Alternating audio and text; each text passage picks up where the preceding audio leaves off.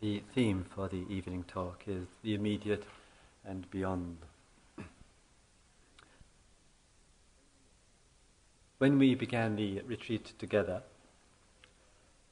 there were the initial meditation instructions, and those instructions with the sitting posture consisted primarily of mindfulness of breathing and bringing the fullness of awareness as much as possible to each and every in-breath and out-breath.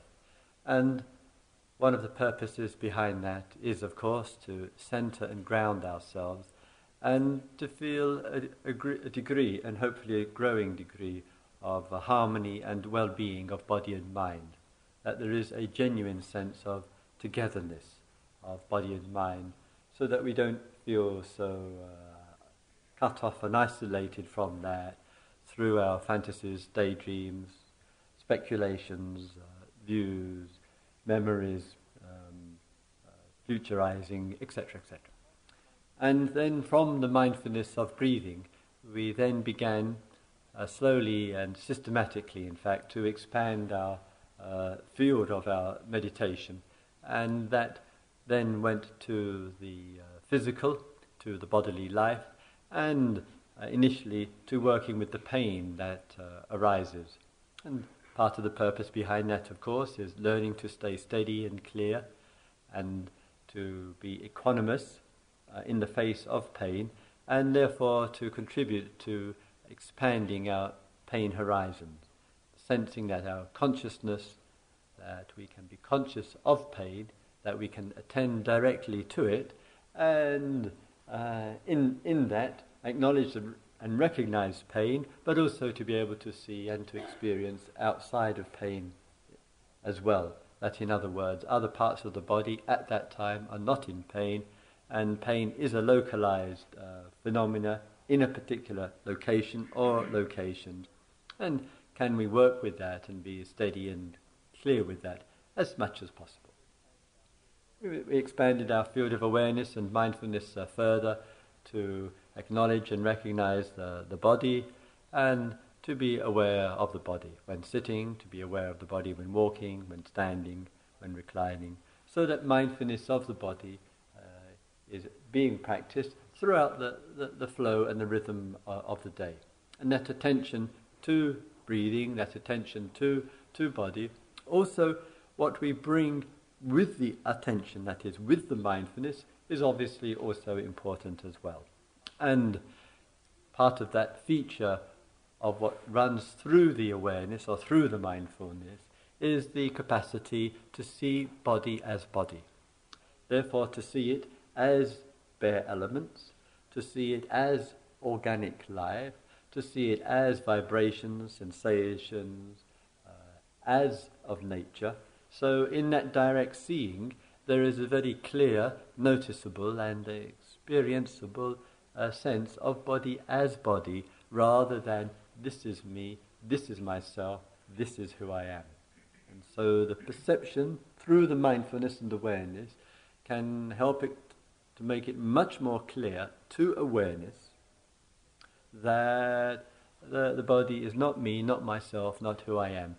Yet, in that perception and in that mindfulness and awareness, there is no withdrawal, there's no denial, there's no cutting off or alienation at all. In fact, through not having the layers of projections upon the body and all the obsessing that goes on with it, I am short, tall, fat, thin, young, old, male, female, or whatever it might be, we actually experience, or the awareness that more precisely, experiences very directly body as body, vibrations as vibrations, sensations as sensations, elemental existence as elemental there, and that directness and that contact with the body is helping us to see body as body, and therefore reducing some of the clinging, the I-ness that goes around it, the possessiveness that goes around it, the identification with that goes around it, yet remaining true to connection with it, and the mindfulness with the bare experience of body also helps in that way to be connected, to be respectful to, and the very mindfulness gives support to the body. Very mindfulness takes care with posture, takes care with exercise, takes care with diet, takes care with movement, takes care with not causing injury and harm to ourselves. So this ability to be directly connected with the body and mindful and conscious of it and bring conscious presence to it, and less control, fear, possessiveness, holding, does allow us one for a more respectful way of relating to physical existence. We then expanded the field of awareness a step further, and in that including the sounds. Not only, of course, the sounds of the day, of people moving or coughing or whatever in the hall, but the sounds that may be coming through, traffic or aeroplanes passing by, sounds from the nature, birds, wind, or whatever it might be. And because so often in life what we hear can have quite an impact on us, whether it's coming from what is said to us, whether it's coming from various sounds to us, pleasurable or unpleasant, it isn't an easy task in life to really practice, to develop this capacity, as you heard in the instructions, to listen, and just to listen in such a way that the self is actually out of the way, so that in that it is just a very much a direct listening. When the self is in the way, of course, it will show itself as, this sound is affecting me, this sound is disturbing my meditation, this is noisy and I don't like it. So in fact it's not so much that we are that the sound is affecting us, but more closer to the reality is, of course, we are affecting the sound. We are not actually able to listen at that time, and we've put extra layers on it. It's noisy, it's affecting me, I don't like it, I don't want it, or whatever. And it isn't an easy task, but it's a practice to actually stay steady with the listening and just to listen. And that may reflect and show itself when the person enters the room, or is sitting already. Some of you do. You come into the meditation hall earlier, you sit later, and then others of us come in later, etc. And at that time the sounds may come to us. Can we feel clear, comfortable, steady in the presence of all of that as a practice in the art and the skill of being able to listen? And to get the sense of the value of that, so that in other situations in our life where it's important for all of us to be able to listen, we've got a natural capacity, a developed one to do that, because we've actually learned and trained and practiced in our retreats, in our meditations, to be able to do it. And we know what the quality of that means, and we know what the texture of that means, of what listening is all about. It then expanded further, the field of awareness, another very important area of human existence, and that's the field of thought. And in that, the training and the practice and the discipline, as with the other areas, is to see it very clearly. And it's not trying to make the mind empty, it's not trying to get rid of all thought or negate thought or have no thought or whatever, but it is the capacity to see the thought clearly. And essentially that means, in fact, seeing a thought as a thought, just as that, and not impregnating it with huge authority over our existence in the way that maybe the thought may, as it were, come back to the self, and the thought is about the self.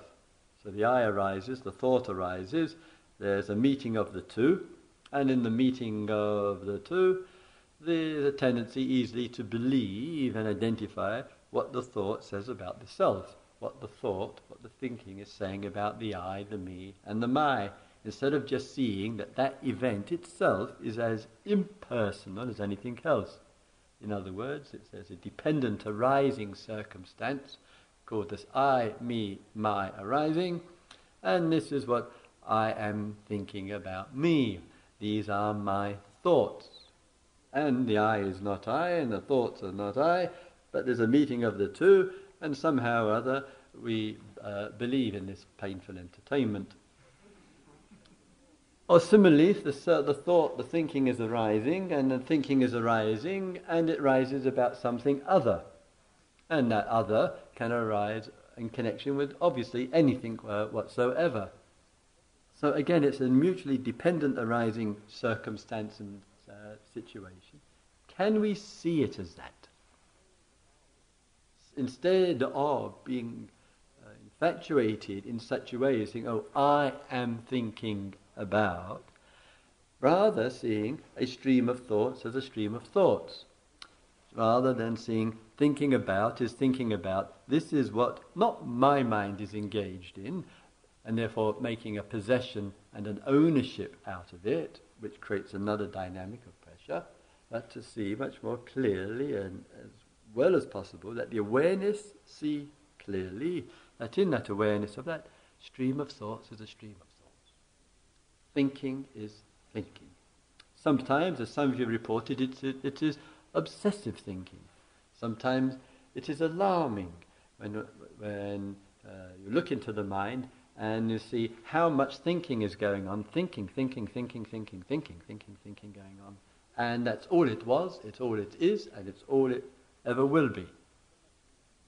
Yet, so much is given to it, and we want to just to be clear, this is just thinking about, and sometimes in that, appropriate steps have to be taken. Keeping the eyes open. Some people don't want to keep their eyes open.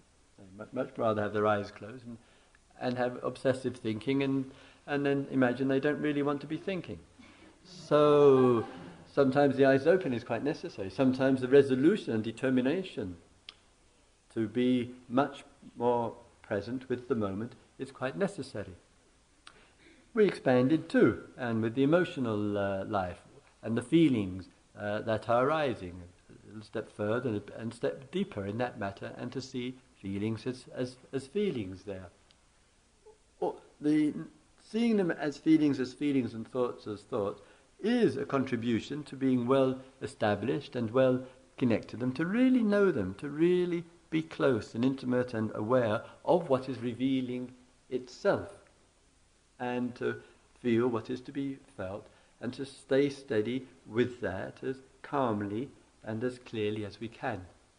Now sometimes when people are new in the field of meditation with all of that exploration into things, sometimes you sit down and you mention to us as teachers, I sit down, I'm not sure what I should do. It should be with the body, should be with the breath, look at the feelings or whatever. If there is some confusion, then it is helpful to have a kind of core meditation, such as the breathing or the body, and get anchored with that, rather than jumping around from one meditation to the next. And all of them are very important meditations. They have enormous value for our lives, for human lives. And actually it's the regularity and the commitment to the exploring this immediacy of things in our life that we begin to see and understand within ourselves what's useful, and how any of those meditations referred to at particular times can be an extraordinarily wise and clear way of helping to deal with situations that arise. And sometimes we do need to be with the breath, and that could be in a situation of aggression or fear or anger or obsessing, to cut back to the breath. Sometimes we need to learn to be with the body and see the body as body in health issues, in painful circumstances in our life. Similarly, with listening and observing of thoughts and the experience of the feeling and the emotional life. Regularity of practice and more seasoning in every one of those areas will help us considerably to be a much more clear and wise and insightful human being about what works for us. And if I may say, that on that level, when I was giving a retreat elsewhere recently, somebody said to me, Christopher, what in terms of yourself and your practice these days, what would you find as your priorities? And so I said, what I've noticed myself, sometimes just need that little extra focus, that little bit of extra concentration there, and the mindfulness of breathing continues as it has done over the past 30 years to just give that little extra edge when I sometimes need it, and I just make the mindfulness of breathing a rather focused, quiet, disciplined meditation. Sometimes in the sitting meditation, there may be something occurring in the mind, and some thoughts are being generated, and that may be what somebody just said to me, or some other thoughts may arise about something else, and what's necessary in that time, in those moments or periods, is to really watch and see a thought as a thought, and really just be steady and to be clear with it. And at other times, it's just a more open, expansive awareness, no object as such in the awareness. We'll speak to you about this. And sometimes just to be clear, just to abide with the awareness and not have an object, etc., etc. One's own experience and one's own practice, one's own inner development as a human being in that respect contributes to seeing what is important and valuable, and that comes, like whatever other things in life, like riding a bicycle, and all those things that we learn, and the skills come, and then, oh yes, I understand why breathing is important, why working with the body is important, why listening is, why looking into the conceptual framework that we create for existence, why the emotional life, etc., etc. So the Buddha, with his great wisdom and investigation into the human condition, says frequently to us, all of this needs is worthy of our attention, worthy of our respect, worthy of our interest. I'm using some of his words here, and it's for the real welfare of the human being. In the exploration of that, we could say, and this is a feature of all of this, that the underlying intention there is to make a real contribution to what we need to see clearly. So in that respect, it is meditation for insight. Sometimes very important things are arising during your day. Very important things you may hear.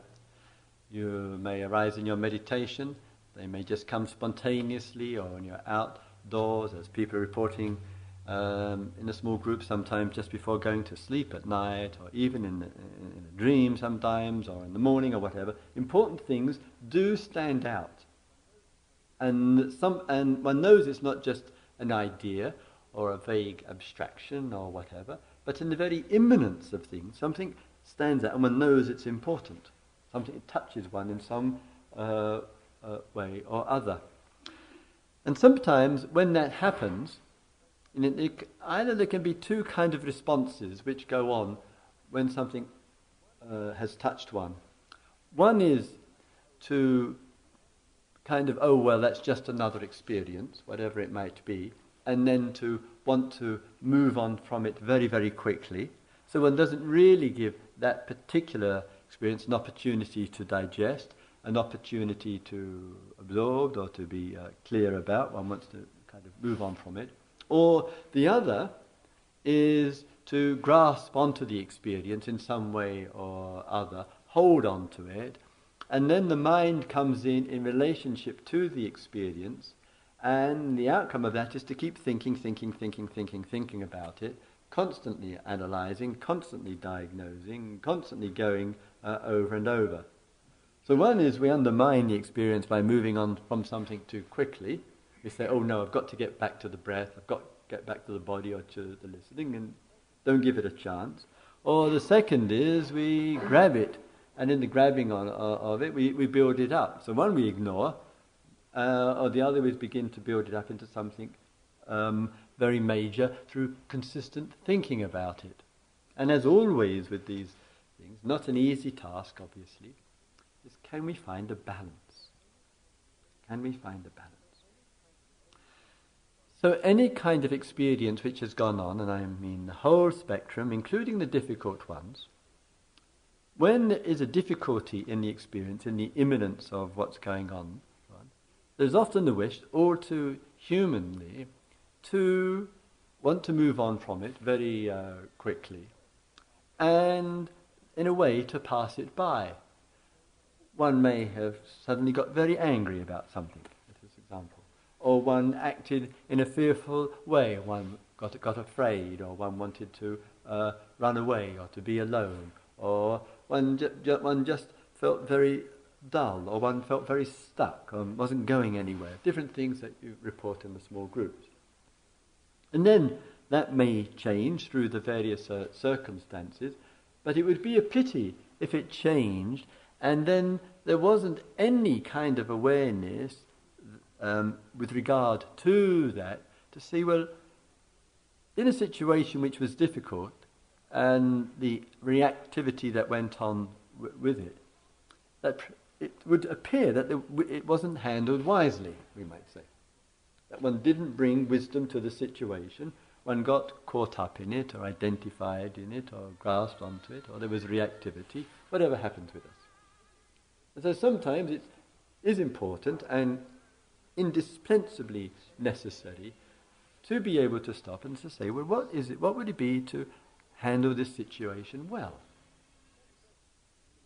And that doesn't mean, tons and tons of thinking about, but it is an opportunity for us in the rather subtle environment that we are all in, just to be able to say, well, what shows the wisdom, as I'd asked the other day? What actually shows the wisdom in the situation? And that means that we're not just thinking about, we're actually bringing our attention to something which appeared as difficult. We're not interested to keep justifying, and we're just trying to find the wisdom in the face of there. Similarly, in the important and valuable experiences as well, which takes place, and sometimes one notices, just in the passage of the time and the days, in the imminence of things, that to one's surprise, different qualities are actually coming out of one.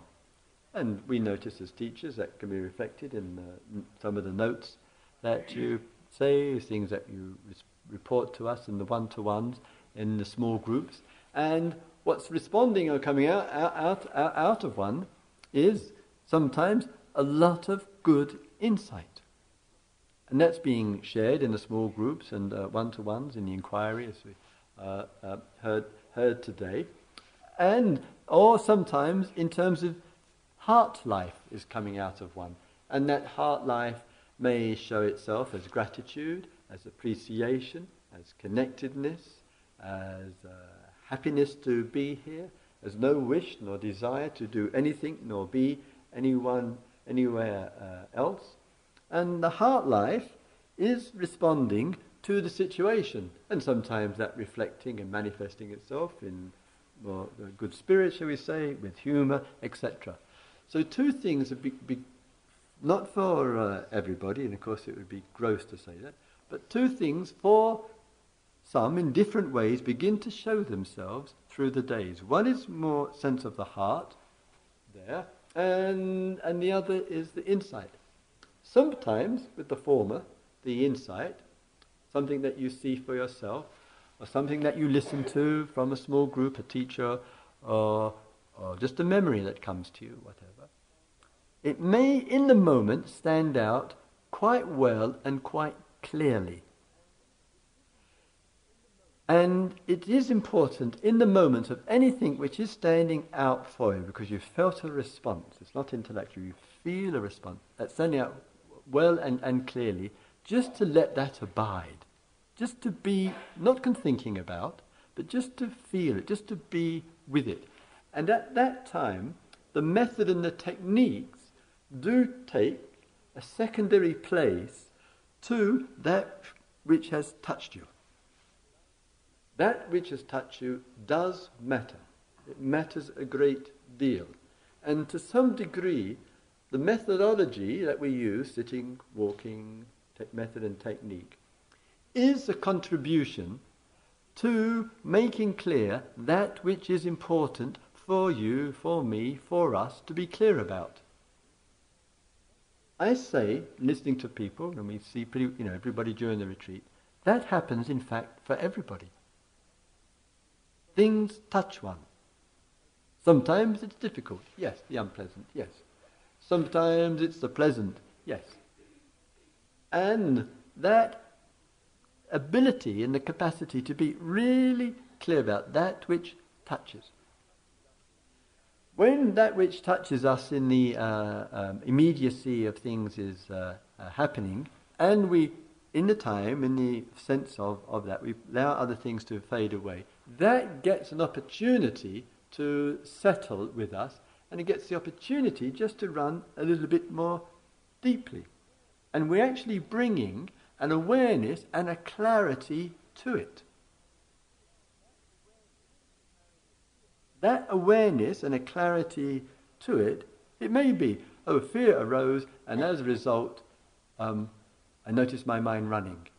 There was longing in me, and I noticed there was doubt following on in its trail.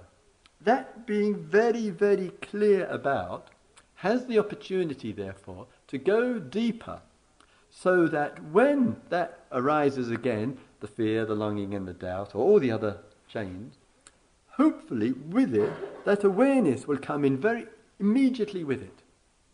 And will be extraordinarily clear very, very early. So the tendency to identify with it, called the fear, the doubt, the longing, the anger, the agitation, the boredom, the doubt, whatever the state of mind is, the awareness comes in with it, and it actually arrests it very, very early, because one is learning, practicing that power of observation, so that the awareness is there simultaneously. And therefore it's not a day later or hours later, oh my God, I feel da-da-da. But it's actually moving in, coexistingly arising with it. And so even though sometimes in the very direct and immediate observation of what's going on, we may not be clear about what to do about it, we may feel the difficulty of what's going on, but we shouldn't underestimate the extraordinary importance of bringing as much as we can a real interest to what we experience, a fullness of consciousness to bear on it, and even though it can be a struggle when it's difficult, to really be present for it. Sometimes to be present for it in such a way as though it will never go away. As though one says, this is it. And therefore, could the capacity of that awareness actually, could we accommodate that without moving away from it? And therefore, there's the attention to the very raw, bare experience of it. If we develop that capacity in life more and more, the object, which is called, in this case, the difficulty, the object, as you call the difficulty, the state of mind, whatever, it cannot last for any real length of time in the face of the light of that awareness. Because it's supported with an energy, it's supported with interest, it's supported with intention, with commitment. All of that are the conditions which keep that awareness steady. And furthermore, we've trained and practiced ourselves to be able to see a state of mind as a state of mind. Therefore, the clinging factor is the self. The cling is the self's identification with. The cling is the self moving into the state of mind and thinking, this is what I am. Now awareness changes that whole way of looking. It sees a thought as a thought, a state of mind as a state of mind, a feeling as a feeling, and one is with it and clear with it. Similarly, when there's happiness and joy, beautiful things, sometimes the happiness and joy is hardly being recognized. And sometimes one asks a person, not sure about this retreat, I remember in 1992, or whatever. And so sometimes there's a feeling there's not much heart life is going on. Sometimes when there feels the absence of it inside, and we're not handling it very well, of course, the mind easily runs into the generality. We take the particular. I'm not feeling much in the way of feelings. I'm not feeling very happy. I'm feeling rather cold. I'm feeling rather stiff. I don't feel any sense of heart. And when that's hard to accept or acknowledge or whatever, the mind can't deal with the particular. It has to spill over. It's got nowhere else to go except on the rest of you. And in that, it goes from the particular to the generality. Zombies. That's where it goes. Everybody's so miserable here. And I've never been in a place like this before, etc. So from the particular, it goes to the generality there, simply because sometimes we can't contain the particular, and therefore it moves in that way. And it's a fiction, and the part of the fiction is, yes, there are some people who are in that difficult space in which neither pleasant nor unpleasant, and sometimes kind of cut off from feeling life. Yes, there will be people in the retreat experiencing that. But there will be people in the experience who are going through a lot of emotion. There are people in experience of feeling a great deal of joy and happiness and absolutely love the atmosphere, love the Dharma, love being here, and wouldn't want to be doing anything else and would stay for months if it was possible. So one's got a whole spectrum of people, but when the mind is fixed in that form, the generality comes with it, because of the difficulty in dealing with the particular. This last sentence I make, by the way, has extraordinary social and political and economic considerations there. The mind going from a particular and to a gross generality. And we know what this planet has done with that. So this attendant to the particular, sometimes the joy and the happiness begins to arise. And when that joy and happiness begins to arise, and we feel it, one of the important things, as the person in the inquiry today was pointing out, that when we feel joy and happiness, one of the features of joy and happiness is the end of wanting.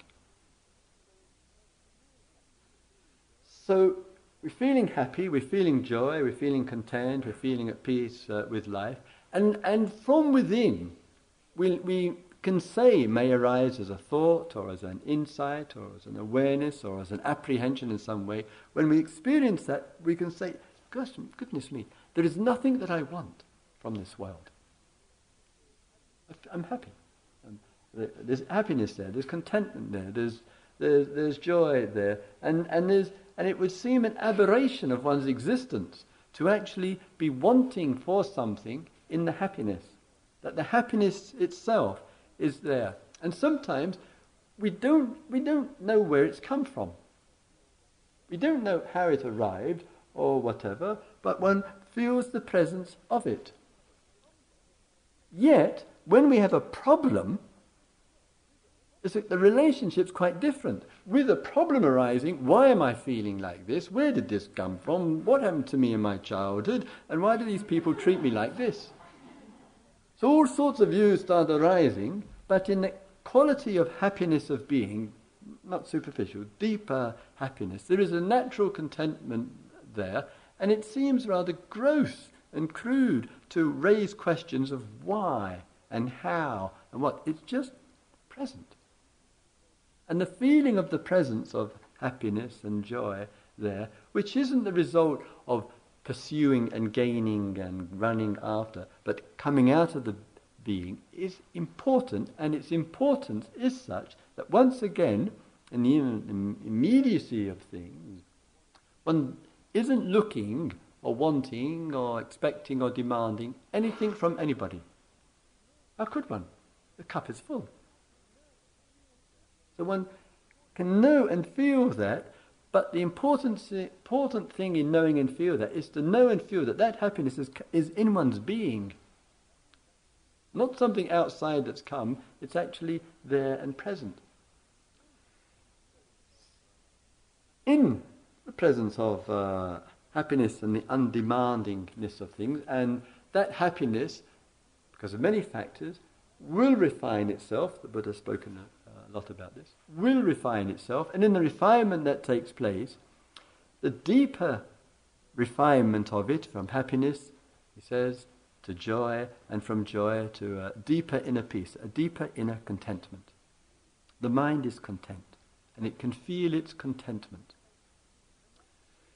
That contentment, when I'm not talking in perfect terms here, but that contentment, when it is present, means that there's an opportunity here, in a way, to forget the mind. In a way, one's forgetting mind and body, insofar as we look back and we say, when I look back, I was actually needing appropriately to work on mind and body. Looking at the mind and body, working with the breath, working with the body, giving attention to listening, sounds, thoughts, feelings, etc.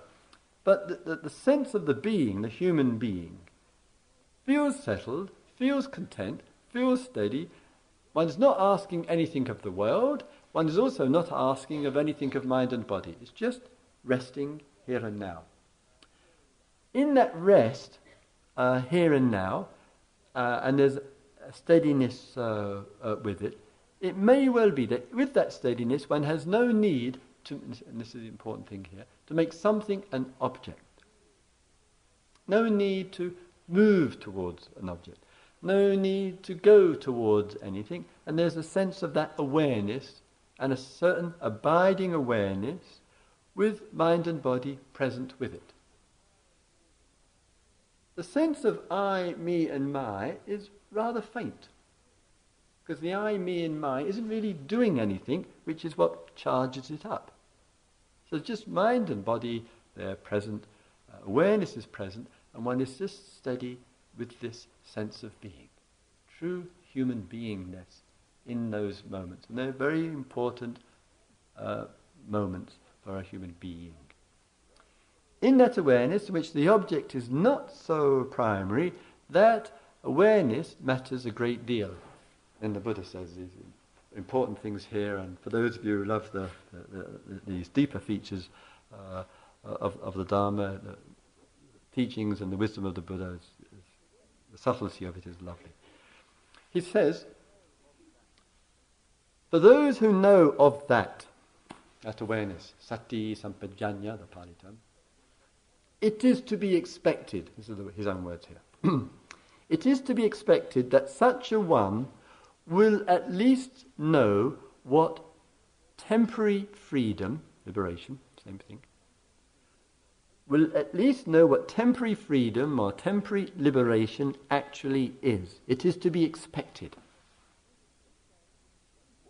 What is indicated and implied by that is, sometimes in the sense of that being, with a very clear awareness in which one's life, called mind and body, is contained or held easily and comfortably, in that awareness which takes place, that awareness itself may, out of one's being, raise questions. One of the questions it raises, well, where do I go from here?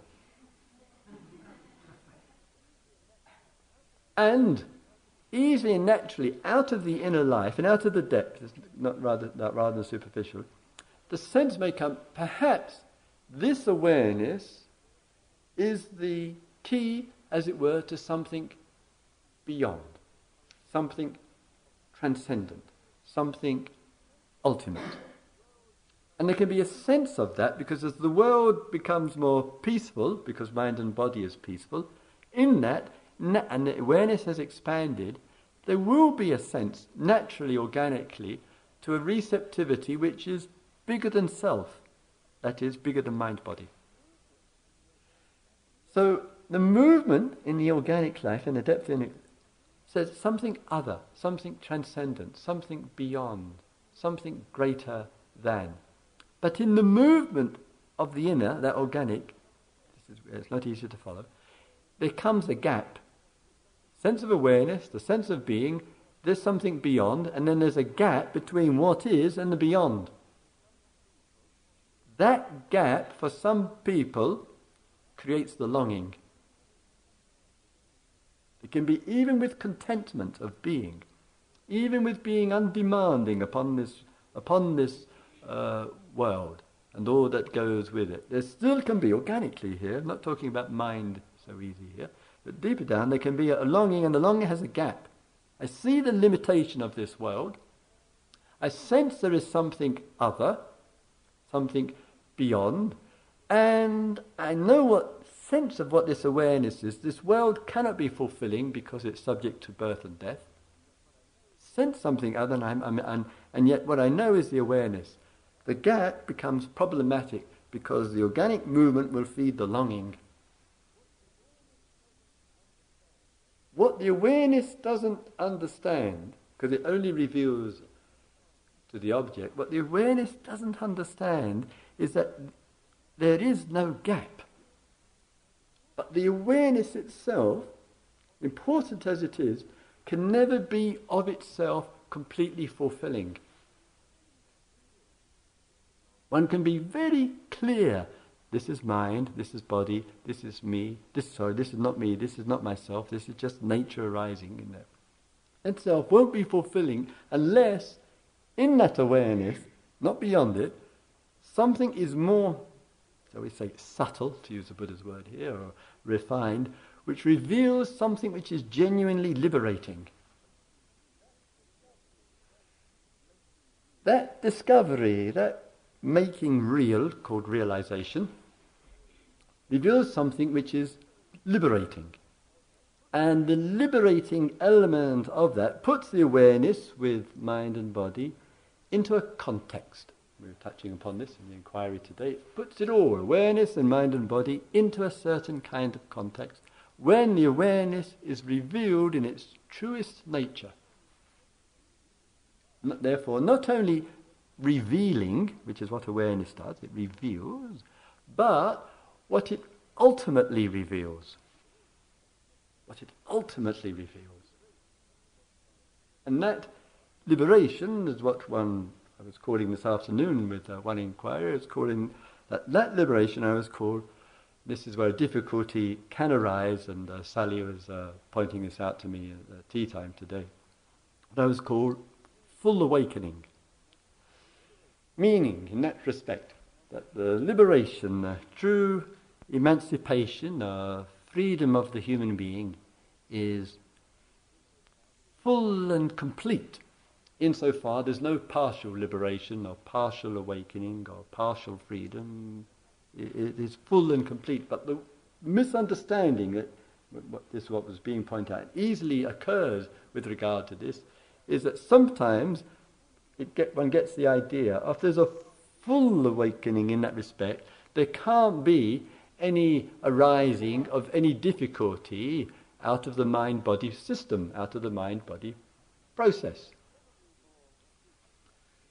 So it's probably it is in fact I think more wise and skillful in that respect to, not easy to follow again, I appreciate, to drop the language of full there because of all the difficulty that arise, but nevertheless to acknowledge there is an awakened life, and that awakening is truly freeing. It accommodates the field of birth and death and all that goes on in between. And also that awakening is such that it has, and it makes allowances, and this is a core piece of the teaching, for events in mind and body which are unwelcome, unwanted, difficult, and need attending to. So it's not a belief, it's not a awakening, is not I make myself perfect, then I am receptive, and then I am enlightened. But there is an awakening which is full of liberating awakening there. Yet, however, at times, out of the mind-body, there is issues which are arising. And as the teachings point out, because of that awareness and the freedom that it communicates in its truest nature, there's all the energy and the interest to work with it.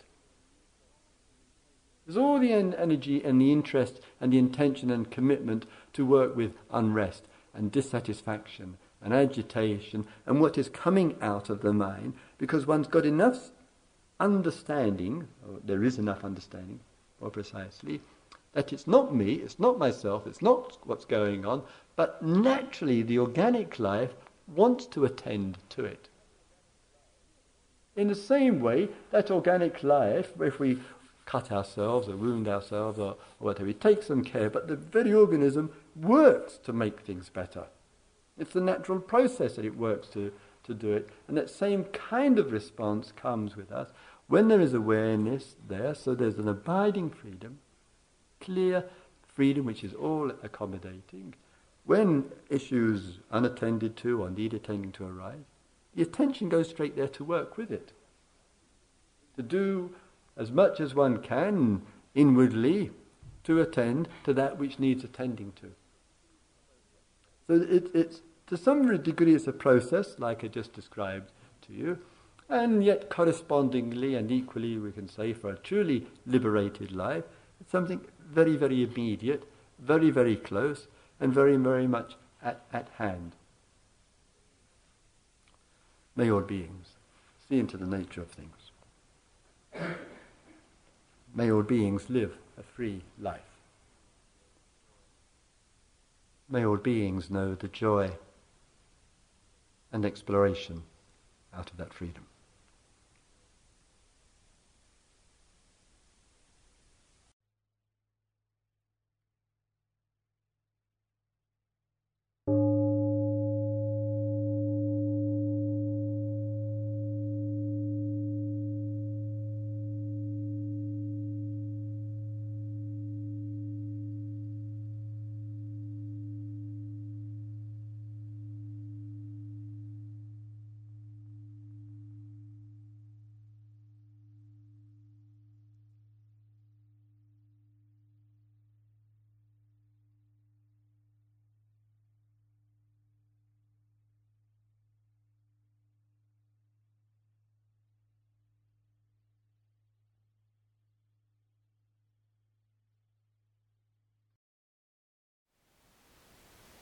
Thank you for listening.